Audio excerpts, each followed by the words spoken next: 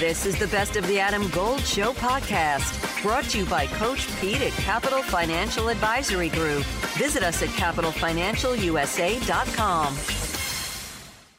Spending a fair amount of time talking about the Panthers, doing the post-op even before the season ends, and it's almost over. We'll talk rock bottom and all of that, and there's no better person to do it than with Scott Fowler of the Charlotte Observer.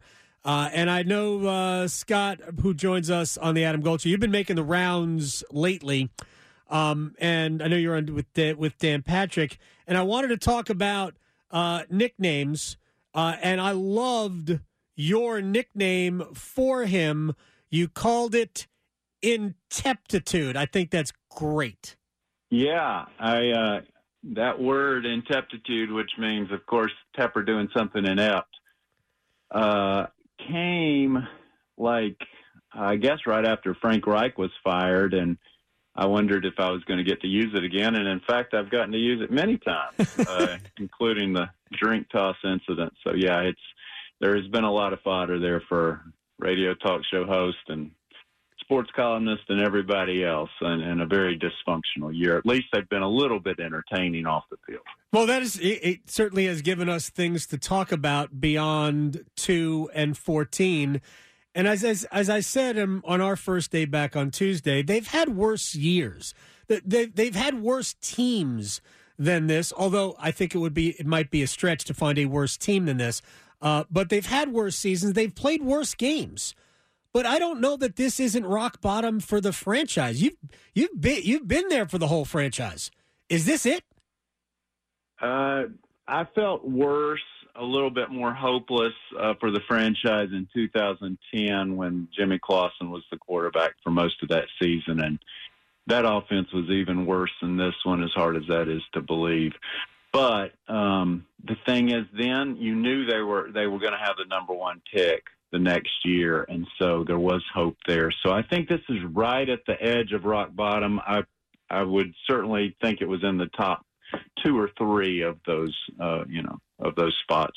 Scott Fowler is joining us here from the Charlotte Observer. But the reason I thought it was rock bottom was more about the other stuff.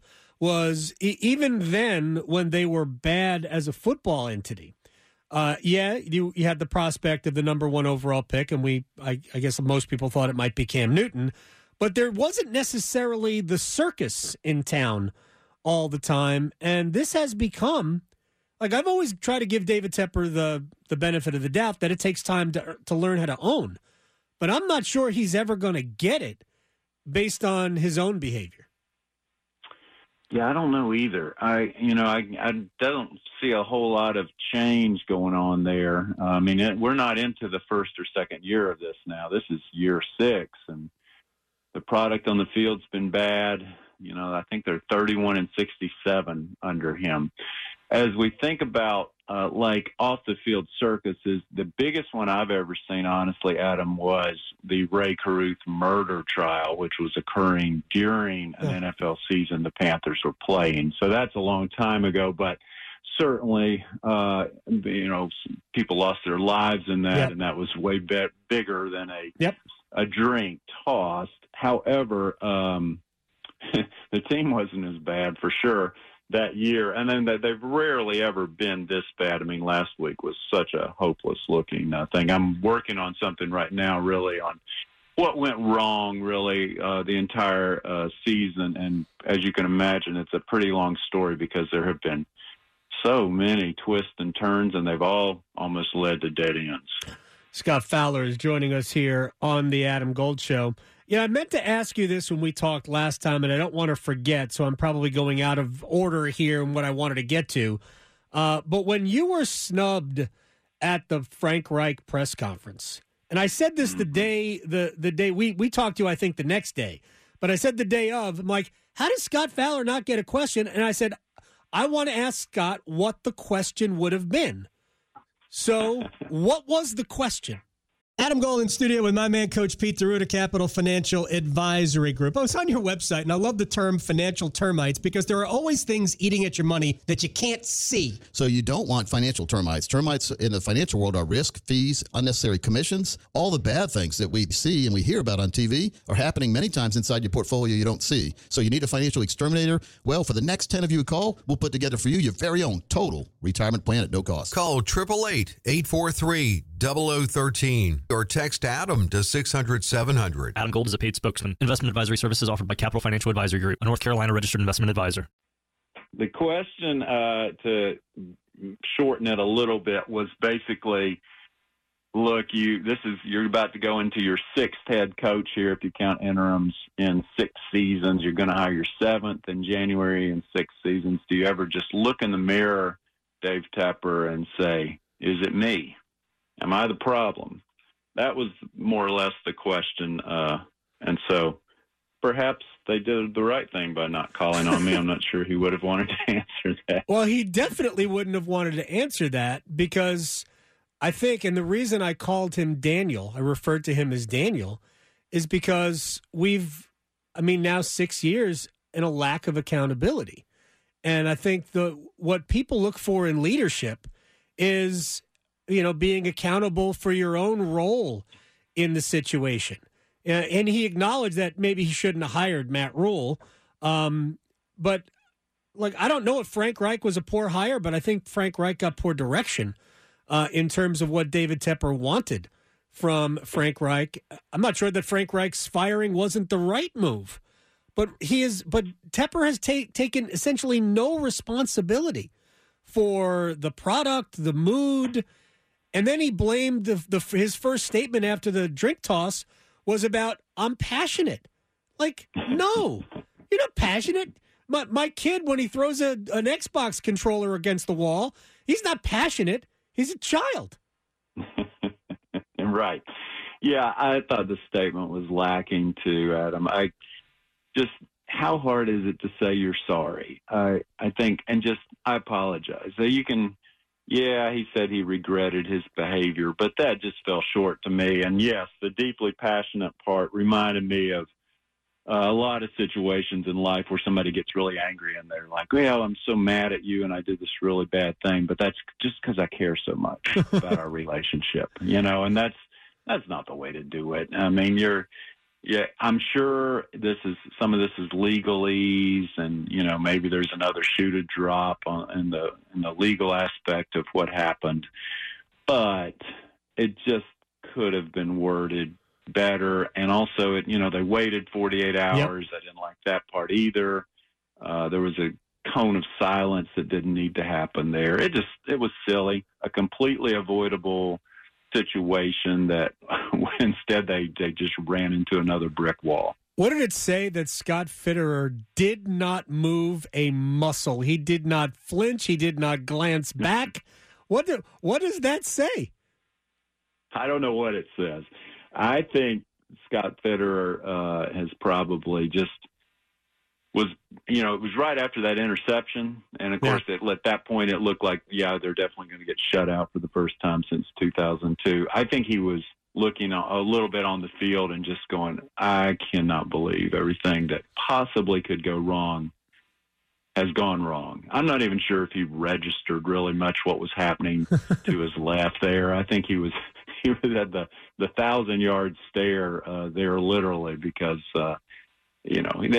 nobody at that building ever expected this. No, they did not. I mean, you couldn't, right? You're never prepared for 2-14, and it's just been it's felt like probably 10 years over there instead of 1. Yeah, 2-14 is one thing, but the way they have looked getting to 2-14, because more often than not, they have looked like they have not a clue how to go about fixing the problem. Although it did for a couple of weeks look pretty good with the win over Atlanta, and then at least the offense performed very well against Green Bay. Scott Fowler. I guess this is the final part of this whole equation, in that David Tepper's actions, and we can all joke about $300,000 fine and what the overall meaning is to somebody worth $20.6 billion. But what does it mean in terms of finding the next head coach? I think, I don't think the drink toss is going to influence that. As you know, as kind of funny as the whole incident is, as much as it is that he's fired 3 guys in the middle of a season: Ron Rivera, Matt Rule, and now Frank Reich, and he's only been there 6 seasons. I think that is more what would give people pause.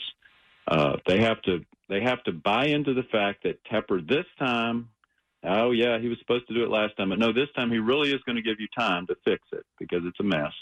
And also you have to buy into Bryce Young because that is your quarterback. You know, he's on a rookie contract, so he's a bargain, but you're going to have to make him better, and you have to believe that Bryce Young can be a good NFL quarterback. And that's where I think, you know, that's where some coaches are going to find the Panthers lacking.